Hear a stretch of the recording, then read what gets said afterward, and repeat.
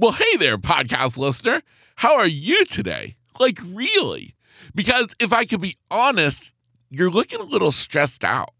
And that's okay, because I've got your back.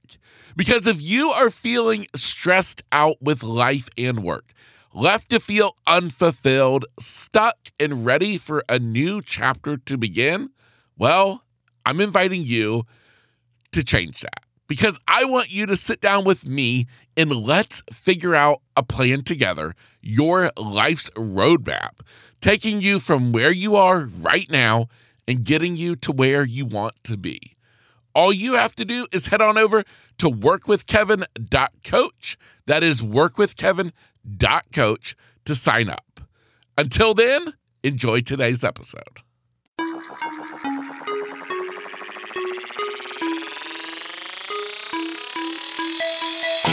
And I was in Orlando getting ready to start a trial at a hotel, preparing my client and some witnesses. And when I was done, hadn't seen my family, I just thought to myself, what am I doing? What am I doing?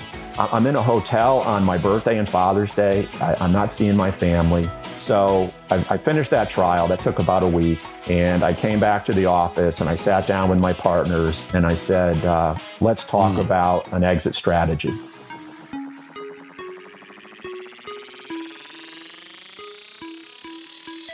Welcome to the Lowdown with Kevin Lowe, the podcast shining light on the inspiring stories of ordinary people choosing to live out anything but ordinary lives. All in the hope that you will be inspired to live out your best life. Because this life, it's meant to be lived. And this podcast is meant to inspire you to do it. Hey, welcome to the podcast. My name is Kevin Lowe, host of The Lowdown with Kevin Lowe, and well, welcome to the show. This is episode 107, one of these Wednesday episodes around here, where I'm joined in the studio by a guest. Today's guest is Dan Romanello. Dan is a former Florida prosecutor and civil trial lawyer. But what brought us together is what he's been doing in life lately, and that is writing a book. His book is called Paperboy, and we're going to get to explore all about Dan's story, about how he worked in the newspaper industry before going to law school at the University of Florida, about how he then worked in the state's attorney's office before then going on to serve in a private practice law firm for 20 years. All of this was then capped off by him totally switching gears and becoming a college softball coach for his daughter's softball team. This would then, of course, lead into where he is today, which is back to what I started with as the author of Paperboy. Dan describes his book Paperboy as equal parts rags to riches story and thought-provoking narrative on contemporary society. This includes critical looks at politics, current social issues, and the newspaper industry, and it trying to stay relevant in an electronic and social media-driven society. Dan is a really awesome guy with an awesome story that I really hope you enjoy, and I can't wait to introduce him to you. Now, at the time that me and Dan recorded today's interview, his book was not yet published, but at the time of this episode's release, it is out and ready for you to purchase. Please be sure to support today's guest and benefit yourself by giving you something new to read by checking out today's show notes, where you can find a link to get your copy of Paperboy. I would like to ask that if you are enjoying the podcast, loving the podcast, can't live without the podcast, that you would consider leaving a rating and review on Apple Podcasts or Spotify, wherever you are listening to this app. It just helps the show to be discovered by new listeners, and well, that's the way we grow around here. Anyways, I want to introduce you today to the guest of the hour, Dan Romanello. Enjoy today's episode. I grew up in a small working class town in Connecticut. My father was a mailman, my mother was a nurse, and I was actually the first person in my family to graduate from college. So as I was going through high school, I mostly learned by osmosis. I wasn't the greatest student in the world. I just kind of showed up and somehow managed to be a solid B student. As I was getting ready to graduate, I really didn't have a plan. And my mother wanted me to be a plumber. And I can't fix or build anything. I really have a limited skill set. But as far as college goes, I had a friend who was going to a small New England college. And he said, "Why don't you come?"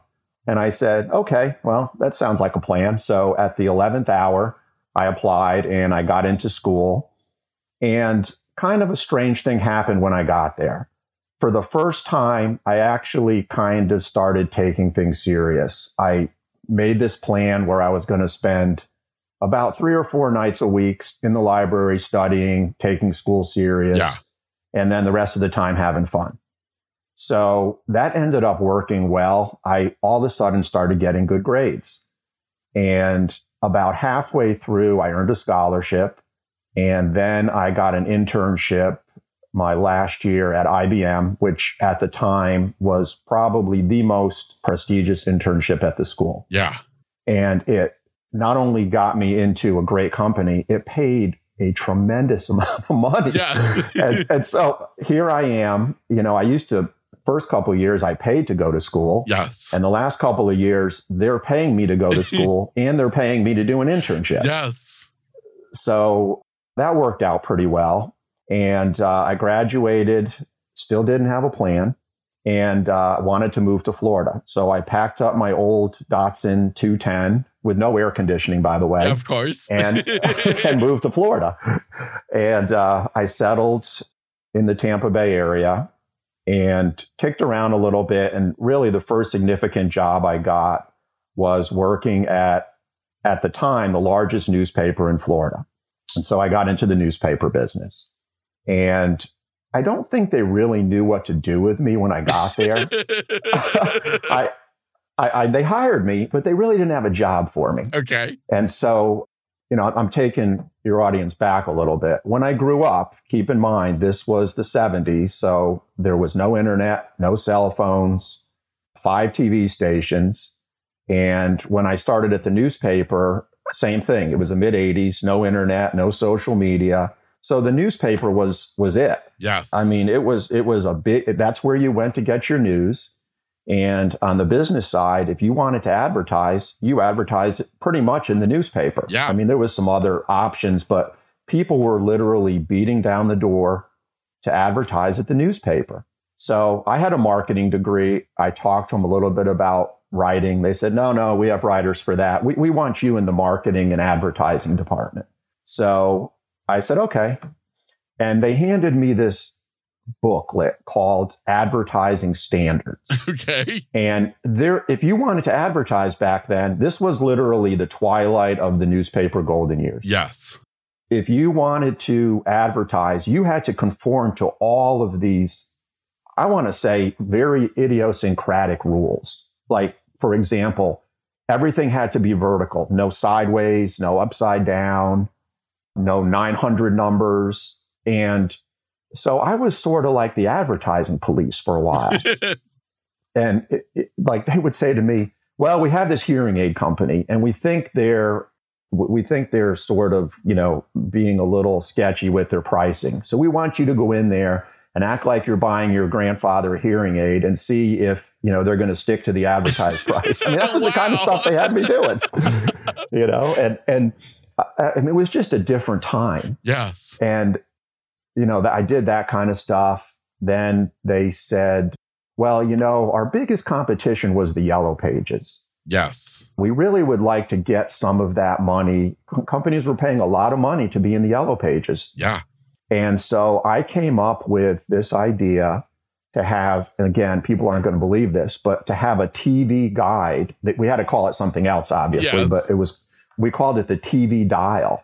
And so people would pull this insert out of the paper and keep it on their coffee table to see what was on television. Yes. And it was filled with all kinds of the typical ads that would be in the yellow pages, trades, locksmiths, whatever. And so, that kind of got me a little bit of notoriety there, and they liked me. Yeah.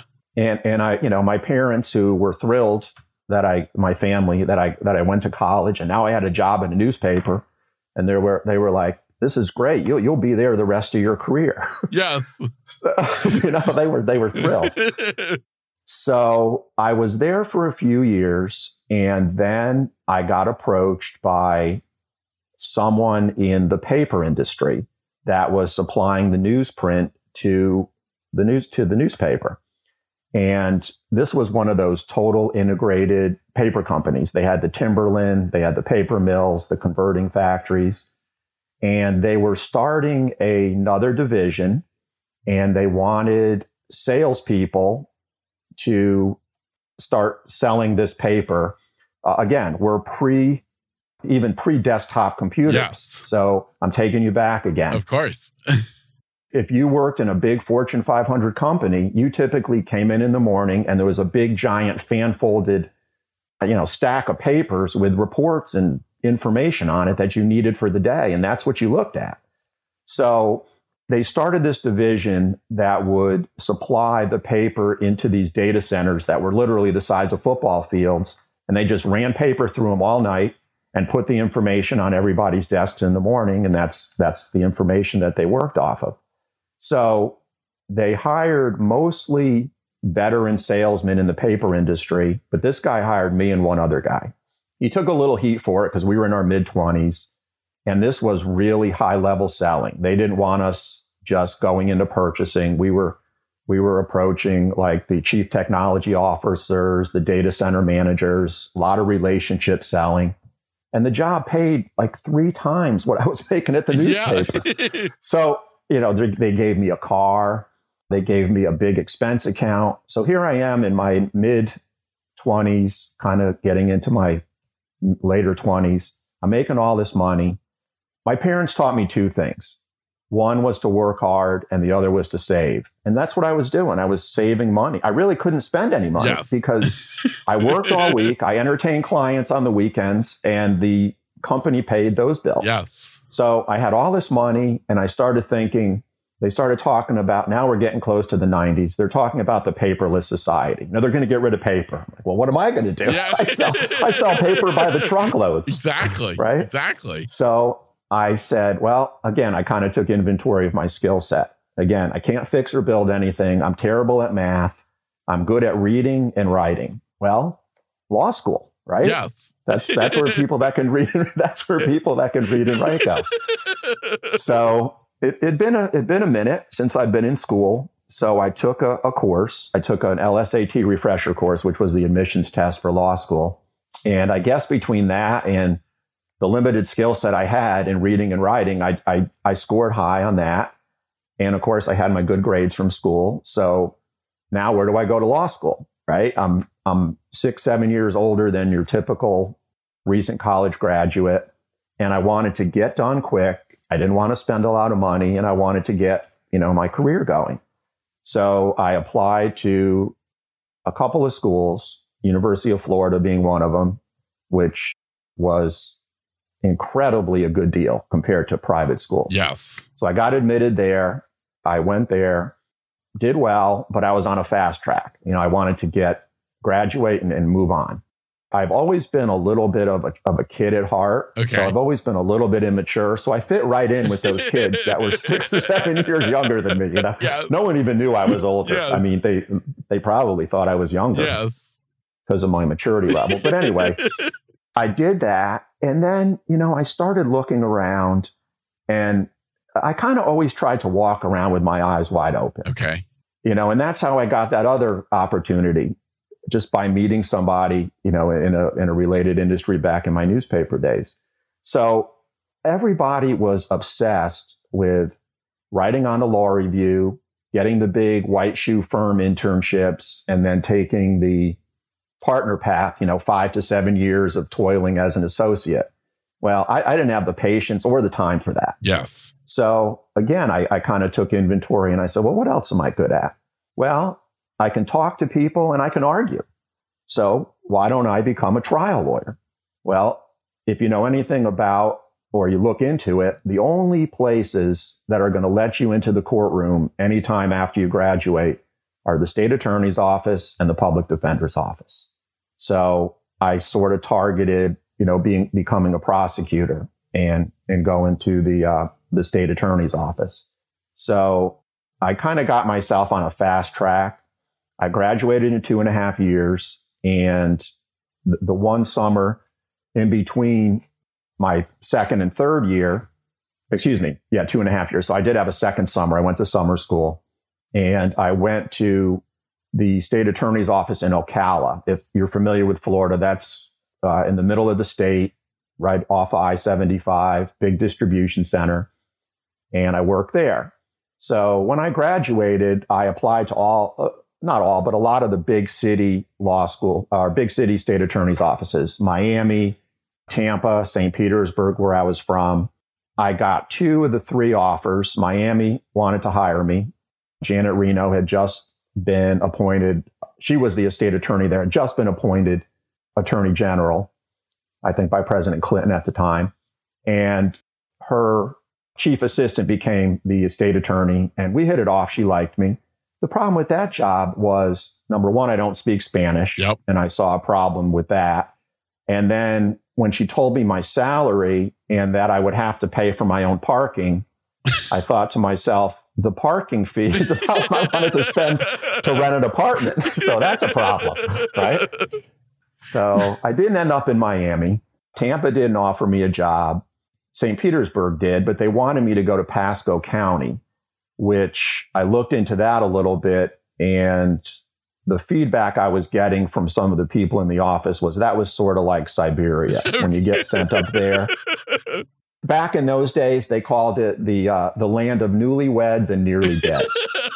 And so I said, I don't know. It's a great place now. It's growing, it's booming, but yeah. This is the early 90s. Yes. So I ended up in Ocala, and they hired me. And Ocala is an interesting place. First thing is, I didn't know this when they hired me, but you have to live in the circuit. And the circuit was Ocala and a number of small counties around there. And it really wasn't where I wanted to live. I was commuting from Gainesville, and they said, you really need to, move into the circuit. I didn't really like Ocala, so I moved to a small county, Citrus County, where I had family. And not long after I started working in Ocala, Citrus County opened up. So I said, I'll go there. And so I spent most of my career as a prosecutor in Citrus County, which was just absolutely great. It was sort of like Mayberry RFD. Okay. But I was in the state attorney. It was very small. There were 2 judges, and you pretty much did everything. Yes. I mean, the first day you're in even in Ocala, they put you in county court with 100 files. And the thing you learn how to do is you got to be able to talk on and think on your feet, because 100 things are being thrown at you. And the judges typically aren't patient. They want to move their dockets. And so you just learn. I mean, it was a tremendous opportunity that fast-tracked me into acquiring that skill set in a number of years that would have taken, 10 years. Yeah. If I had gone a more traditional route. So that's what I did. And, that was where I really learned how to become a trial lawyer. Wow. That's phenomenal. So why don't you feel like more law students take the route that you did? I think some people do. I just think it sort of goes. Remember the movie The Firm came out back when I was in law school. Okay. And so that was just everybody's dream. Yes. Go to the big firm, get the big starting salary, and toil and toil and toil. bill 60 hours a week. If you know anything about the law, you're not there 60 hours a week to bill 60. You're there a lot longer than that. Yes. Because you can't bill every minute you're in the office, no matter how good you are. Yes. So, I just didn't want to do that. Maybe it was a little bit of having some real life experience. I don't know. But I just sort of figured that out. And I also realized, which turned out to be true, that there's not a lot of people that can be a trial lawyer. It's yes. There's a very, very small percentage of people that can do that kind of work. And so that was another thing. I'm like, I can do this. So I'm going to get good at this and use this skill set to have a path to success. Yeah. Now now explain to me a little bit how it works, because I think of in my head, I think of, every attorney has to go to court. But what do you mean when you specifically talk about a trial lawyer? Okay. So a lot of people talk about being trial lawyers. A trial lawyer, a true trial lawyer, is someone that tries cases, jury trials. Okay. So there's a dispute and two people can't work it out. And so they go to court and a jury listens to the case and they make a decision. And that could be, there's basically two courts. There's criminal, which is, where the state attorneys, their office prosecutes crimes that come into their jurisdiction. And then there's the civil side, which is any other dispute between two private parties. And a lot of people do transactional law. They write wills. They do, bankruptcies in front of a judge, no juries. Family law, at least in Florida, is in front of a judge, no juries. But you would be surprised. The vast majority of lawyers don't go to court. Yeah. They work out of the office. There's just probably 95% of lawyers have never tried a case, maybe more. Yeah. That's my best guess. Yeah. That's interesting. So I'm curious. I mean, I imagine you have to be a certain type of person to enjoy being a trial lawyer, where you're up on the show, you're not just behind a desk. And so, right. So what drew you to it and kept you there? Well, first off, it was starting out in the state attorney's office. I knew that I could learn. They would give me the opportunity to go in there and learn. And, when you go in there, the stakes are low. You're in county court. I mean, I was actually trying cases. Remember, I said I graduated early. Yes. Well, I hadn't yet passed the bar, but they have this program called a certified legal intern. It's kind of like having a learner's permit to drive. Okay. I was trying cases while my classmates were finishing their last semester of law school. They just let me go in there and try cases. Now, I mean, I wasn't trying capital murder cases. Yes. I was trying driving with license suspended. Someone wrote a worthless check, stuff like that. But it was still the same thing. You got to pick a jury. You got to make an opening statement. You got to present witnesses. You got to cross-examine witnesses. You got to make a closing argument. I mean, that's what you got to do. No matter what case you're talking about, those are the steps. So it was just a tremendous opportunity. And I loved it there. I loved being in the courtroom. And the one thing that's in my mind that was so different between criminal and civil, besides the money, Yes. I mean, you don't make much money in criminal. You got to go to civil to make money.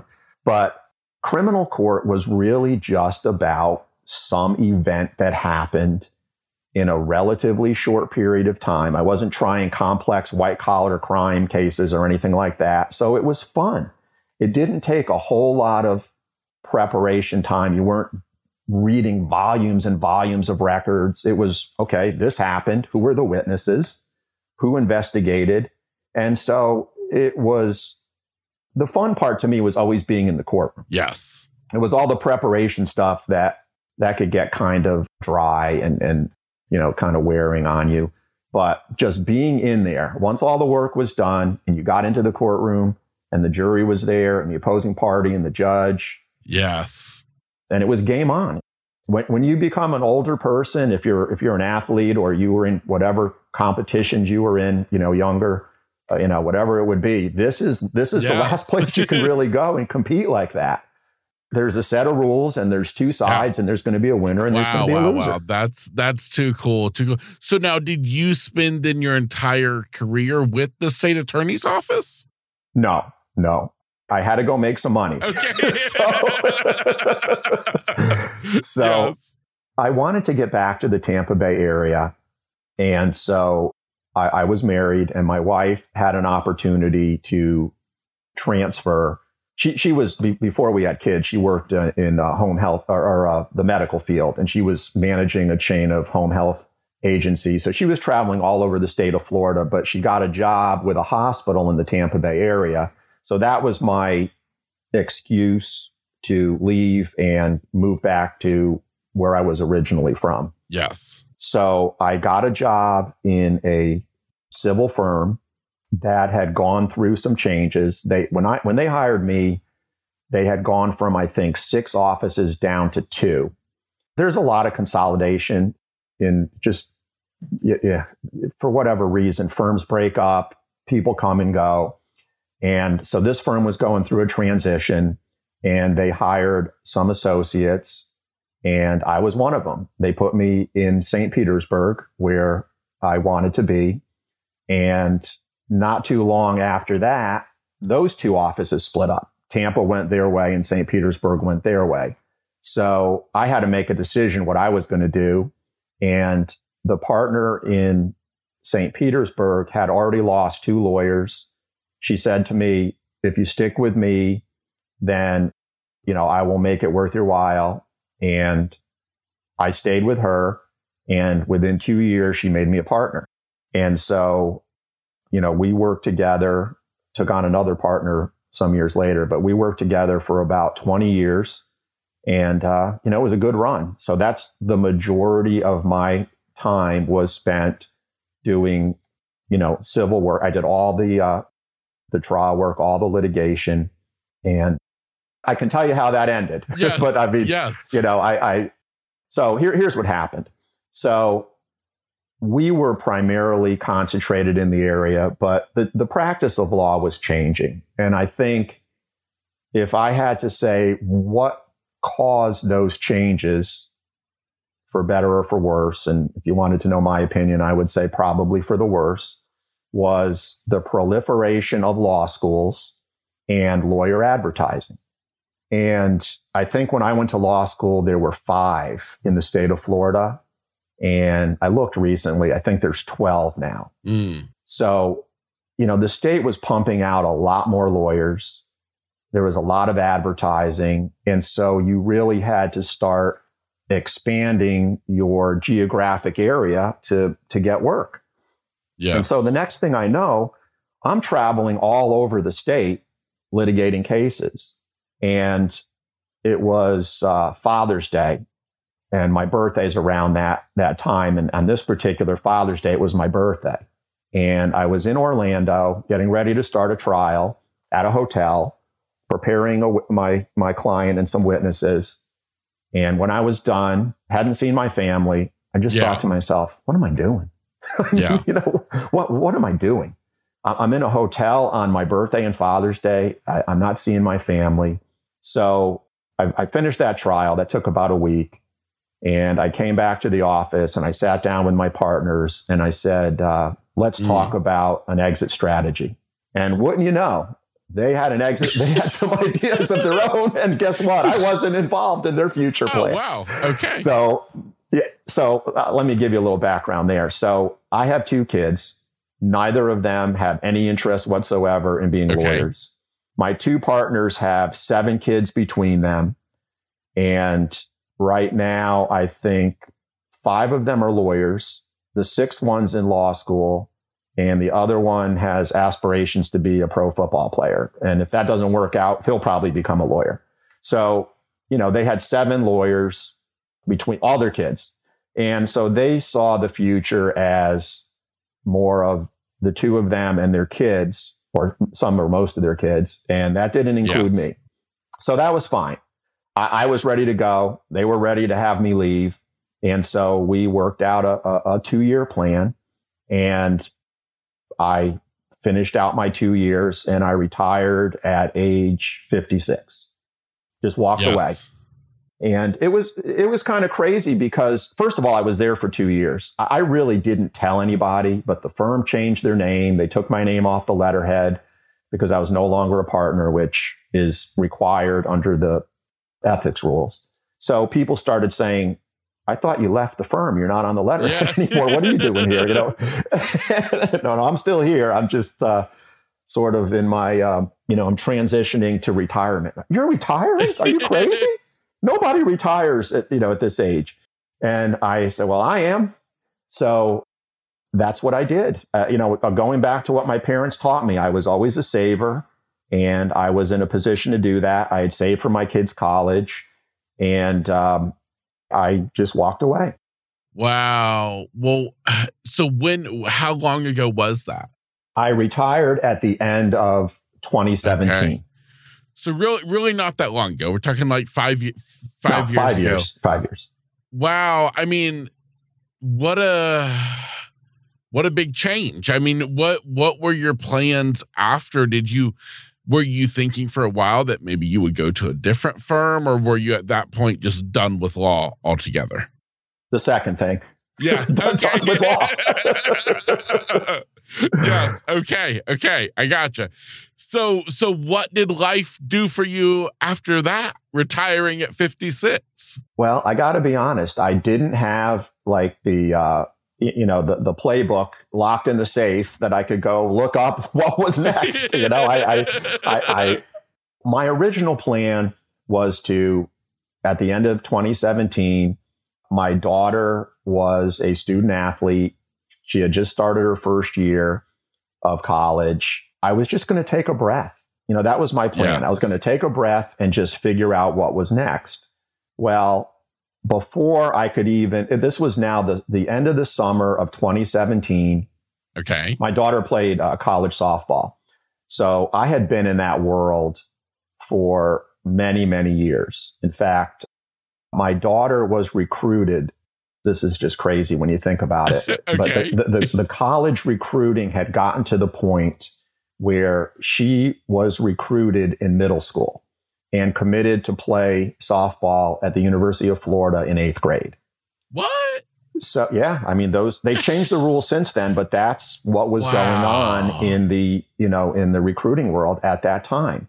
So I had coached, and other people had come up to me and asked me to sort of help them, because in those kind of sports, non-revenue sports with really no professional leagues, the whole thing is getting a college scholarship and getting, your schooling paid for to play whatever your sport was. So I got involved with helping people do that. I was helping people with hitting lessons, things like that, just because I like doing it. Yes. Well, I got a phone call from someone I didn't know, but a mutual friend had recommended me. She had just gotten a job at a local college here as the head softball coach and wanted some help. So I said, sure, I will come and help you coach college softball. That's next. Okay. Yeah. Again, it wasn't in the playbook. I hadn't even gotten to the breather I was going to take and figure out what was next. And so the next thing I know, I'm coaching college softball. Wow.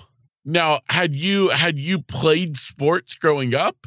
Yeah, I was a baseball player. Okay. And when I had kids, I tried to expose my kids to everything. Yes. But I, of course, my son's 3 years older, and, they did it all: swimming, soccer, karate.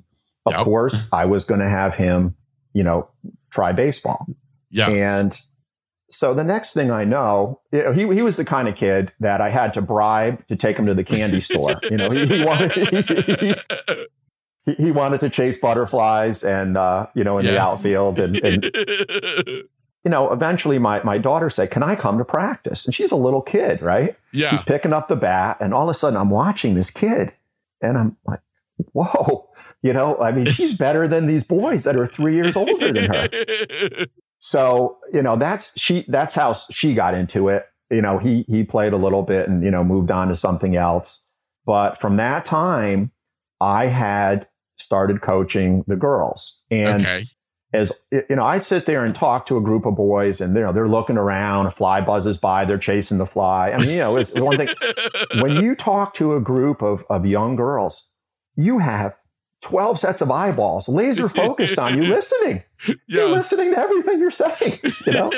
I'm like, you know what? I'm going to stick with coaching girls. So this is it's a lot easier. And quite honestly, it's a lot more fulfilling because, they're actually learning something. Yes. So I did that. And, that brought me, it's like any other thing, Kevin. It's a small world, Yes. She was playing nationally. It's crazy. The money, and it doesn't matter what sport it is. There's people always willing to take your money for national teams, competitions. Some of these kids in these different sports that I see, they'll have a fitness coach, they'll have a specialty coach, they'll have an agility coach. I mean, it's just unbelievable how much money there is now that parents are willing to spend. I mean, when I was a kid, if I asked my father for money for lessons, he would have looked at me like I was nuts. Money to have someone teach you how to play baseball. That's hysterical. That's so when you were coaching, when you got into now this new career of coaching, girls softball in college. So was that your daughter's team that you were coaching? No. She was at Florida, that's Division I. Those are the games that, you see on television and the teams make it to the Women's College World Series. I was coaching a Division II local school here. Okay. It was 10 minutes from my office. I actually started because it's a spring sport, but they have a fall non-championship season where they play exhibition and they work out and stuff.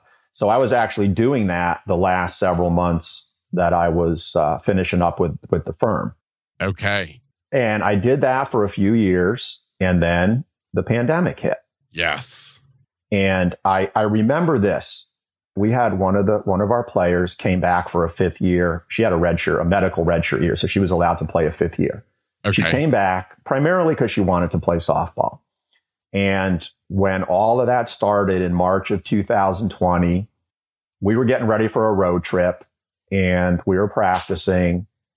And the last meeting we had before we went to the field was, we're still going to play. As of right now, we're following the CDC guidelines. You remember how that stuff was changing every minute. Yep. So we're able to play. Then we get a call. Okay, you're able to play. Let your parents know they can come, but there's going to be no other spectators. Then it changed to no parents, players only.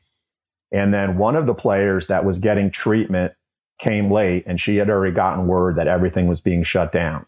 And I remember, and this was not the way we wanted to do it. The coaches wanted to tell the team. Well, she came and started telling all the players. And I remember the girl that came back for her fifth year, her legs buckled. She just fell to the ground and started crying. And, it was just everybody knows, everybody has their own, their own story, what happened, but that was it. I was not allowed back onto that campus. No one was until the following fall. So, it was just difficult. And then when we went back, there was all kinds of restrictions. We were wearing masks outside in the heat. There were all kinds of restrictions on us. And then the conference that we were in was going to play a limited schedule. All fall sports were canceled. And then the spring sports were going to play. The fall sports were going to play a limited season. Everybody was going to play a limited season. And our school opted out. And so I just said, this is not my career. I was really just here to help. We're now going to go almost 2 years without playing. So I finished out that season, which really we just kind of tried to keep everybody together. We practiced, we played inter-squad games, but that was it. It was a tough time. It was a tough time. I felt so bad for these, you just imagine you only have 4 years of college.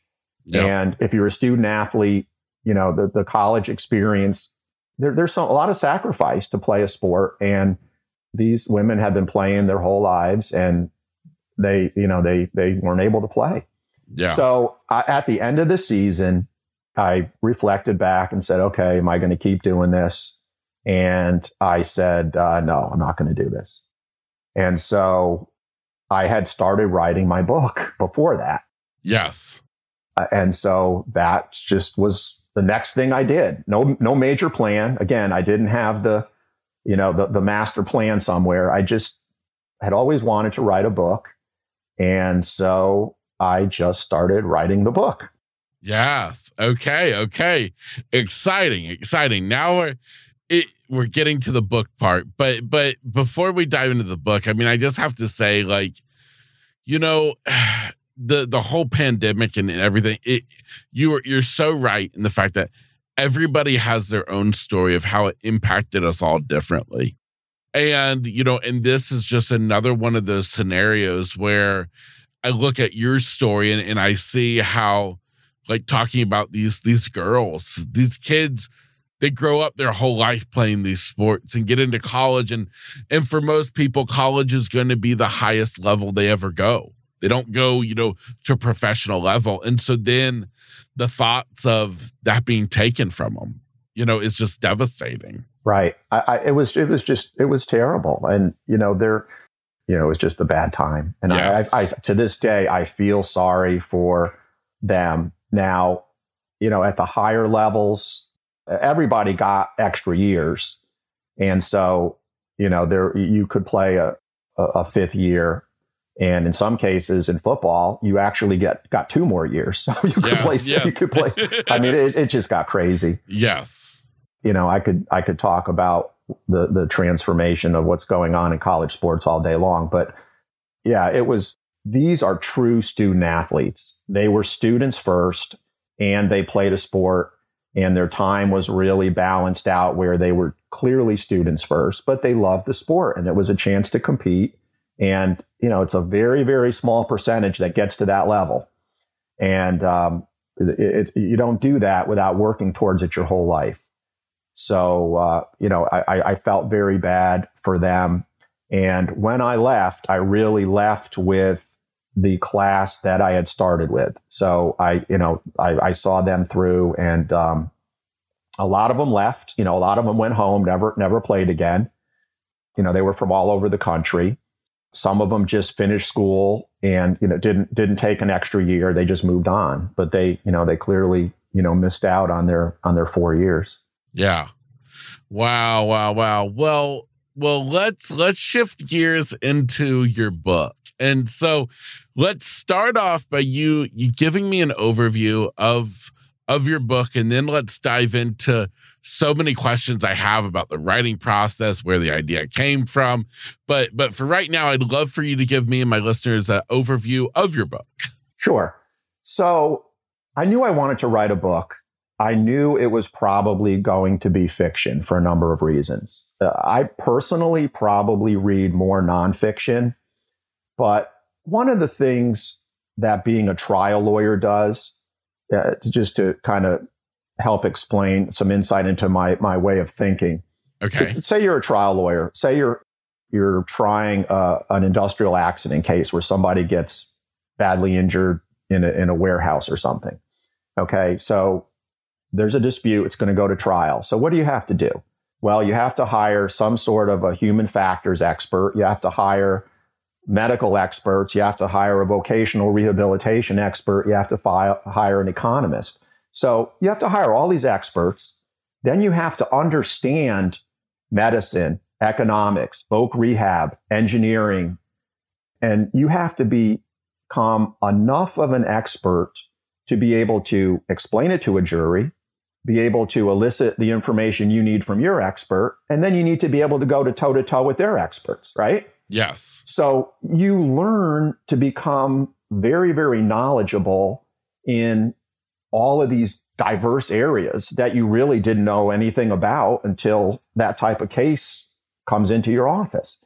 So I sort of took that approach with publishing, and I looked into the publishing industry, and I realized right away, first of all, fiction's more fun. I have a wildly vivid imagination, and It's not a lot of research, and that just didn't seem like any fun. But as a practical matter, no one's going to even give you a second thought writing nonfiction unless you have some sort of notoriety on at least, probably a national level, or you have, a huge social media following, or some type of people know who you are.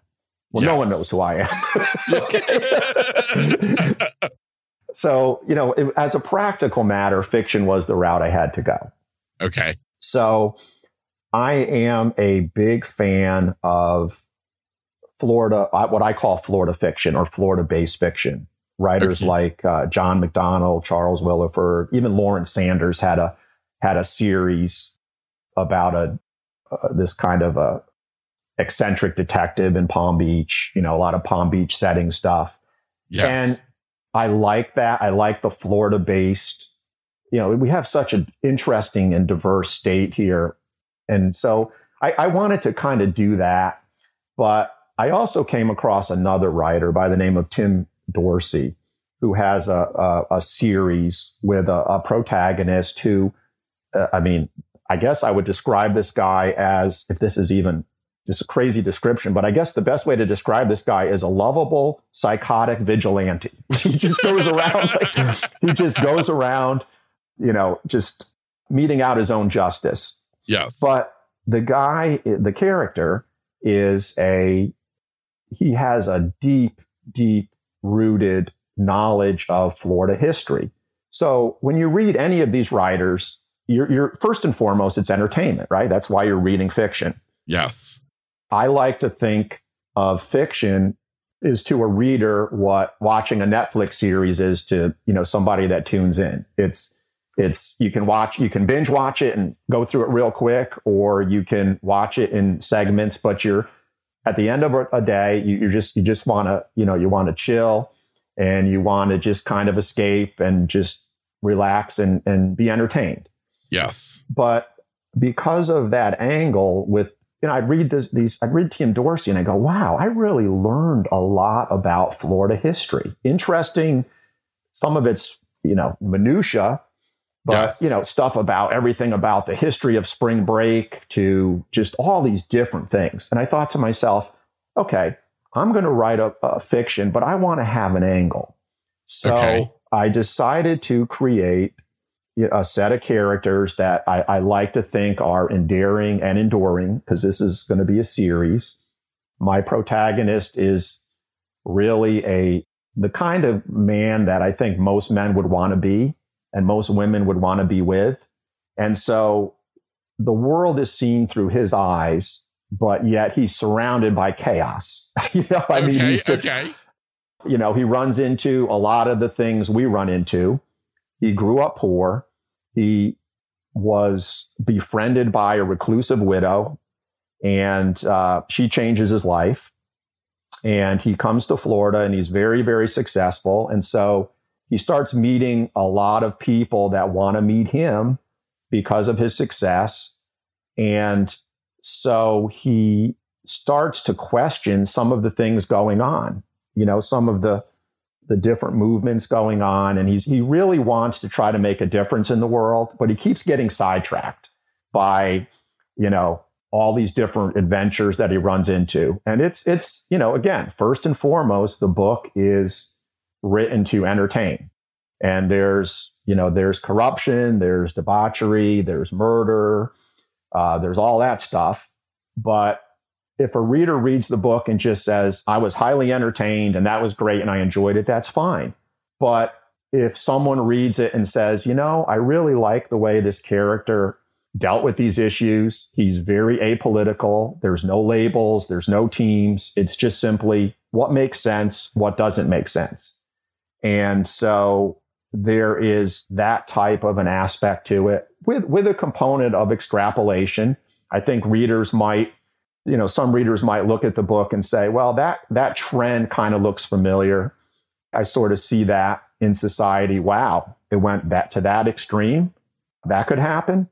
So if readers walk away, and they think about, well, I looked at this differently. I sort of was on this team and I sort of viewed these issues this way, and I never really thought of it that way, that's fine. But if they just say, wow, that was highly entertaining, and, that's it. Hopefully they'll say it's highly entertaining. That's fine too. It's not overly serious, but there certainly are messages in the book if you choose to want to think about the messages. If you don't, it's not heavy. Like I said, it's entertaining fiction, but I didn't want it to just be bubblegum fiction. I wanted there to be a little bit of meaning to it. And so in this particular book, you'll see he deals with the newspaper industry. He deals with the state of politics here in Florida and what could happen. He sort of sees how social media is having an adverse effect on some of the things that, that he's trying to do. So that's really what I wanted to do. And then I've already started writing the second book. There's different issues he deals with in that one. And so that's kind of how the book is laid out. Wow. So how long did it actually take you to write the book? Not that long, believe it or not. In retrospect, Kevin, writing the book was the easy part. Really? I started writing the book in the spring of 21, and I was done by the middle to the end of the fall of that year, same year. But what I've learned, and this goes back to, going to school on the publishing industry. Oh, wow. Is unless, again, it kind of goes back to the same thing, even with fiction, unless you have some sort of notoriety or you're established or you have a big social media following, with very, very limited exceptions, the publishing industry is closed. It's very, very difficult for a newcomer to break in. The good news is that technology has made it very, very easy to, write a book and get it published through other non-traditional channels. Yes. And so I had to learn all that stuff and figure that out. And that's what I've been basically doing since the end of the fall of last year. I hired a wonderful, wonderful editor. She really not only helped me get the book edited, but walked me through the whole process. There's just a really lot to it. It just, I thought I wrote a pretty good book. Yes. And then I had it edited and proofread. And I was like, you know what? The real hero here is the editor, not the writer. That's so funny, because I feel like that's the same thing that everyone says who I interview, who has a book. They all give the props to the editor. I mean, she was a godsend to me, and I'm proud of what I did, and it wouldn't be the same without her. So I appreciate that. And, like I said, she not only helped me edit the book and lay it out, but there's just a lot to getting a book done and getting it out there. And, but the good news is, 20 years ago, it would have been hard to even get your book out there unless you were with one of the big traditional publishing houses. Yes. And, I've read a lot about successful authors that go this route and they become successful and they stay. And one of the reasons that they do it is, I got my book out there from the time I first pressed the keyboard to a little bit about a year and a half.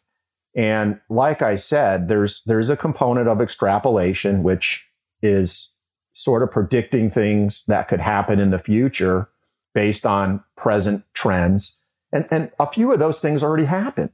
So I'm like, if it took 2 years or 3 years to get this book out, it wouldn't be as interesting. And people would be like, well, that already happened. Yes. So, from what I've learned, a lot of people like the fact that they can write a book and get it out there, and they don't have to go through from what I understand about the publishing industry, sometimes when your book's done, it'll even take a year before they release it. And, you just don't have you have a lot more flexibility when you're more of your own boss. So is that what they call, like, you self-published the book? Well, I started a publishing company. So okay. Yeah, the book is published by Sanitas Publishing, which is a company I started. And I don't know where that's going to go, but I've already talked to a friend who wants to write a book, and I would let him, or I would have him published through my company. And so I don't know where that's going to go, but I did that. And, so we'll see. Again, don't have that master playbook. I'm just kind of flying by the seat of my pants here. Yeah. Well, you know what? I mean, you know what? I feel like if you do have that master playbook, chances are life's going to change. So I'm a big person who I'm all about. It's good to have goals. It's good to have plans, but sometimes you need to forget about those and just focus on where life takes you. Because sometimes I feel like if you focus too much on those plans that you set so far out, it kind of just sets you up for disappointment. So I agree. And I think, one of the things that I always felt like I had to keep pushing forward. And when I left the practice of law, I just decided, okay, I'm just going to try different things. And I've got some independence now, and I love it. I wouldn't trade it for the world. I get up every day. I remember this too. So remember, I had this 2-year period. I had all these naysayers. Oh, you're going to be bored. You're going to be back to practicing law in 6 months. What are you going to do all day? I am completely honest when I say I haven't had 5 minutes where I've been bored. I mean, there's always something going on, and I love it. I love the independence, and I wouldn't trade it for the world.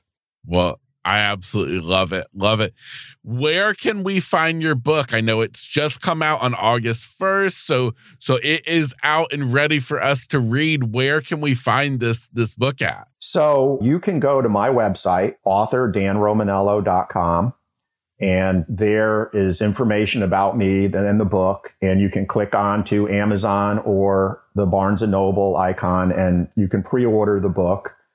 It's going to eventually be available at pretty much every retailer worldwide. I know it's not right now on Target or Walmart, but it's coming. The best way to do it, if you wanted to order the book now, is you can order the e-reader from Amazon, or you can order the paperback or the e-reader from Barnes & Noble. For some reason, you can't pre-order paperbacks on Amazon. I'm not sure why, but Books A Million has it, and pretty much other places do too. But the easiest way is to go to the website, go onto the book tab, and then just click onto either Amazon or Barnes & Noble, and you'll go right to my page. Well, fantastic. Well, Dan, such a pleasure to talk with you, to hear your story of just, kind of this evolution, and such an awesome story. I'm so thankful that you've shared it with us. And now just kind of this new chapter of life now as a published author. And so Dan, I'm sincerely thank you for taking the time to be on the podcast. Kevin, thank you so much. It was all my pleasure. Wonderful.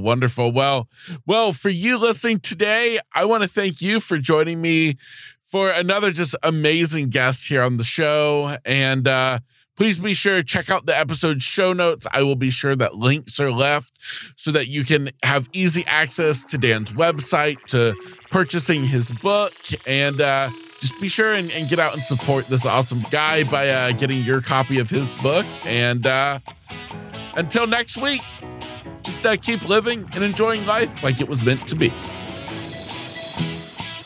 And that's the Lowdown with Kevin Lowe. I hope today's episode inspired you, motivated you, and excited you to get out and enjoy life, no matter what obstacles may be standing in the way.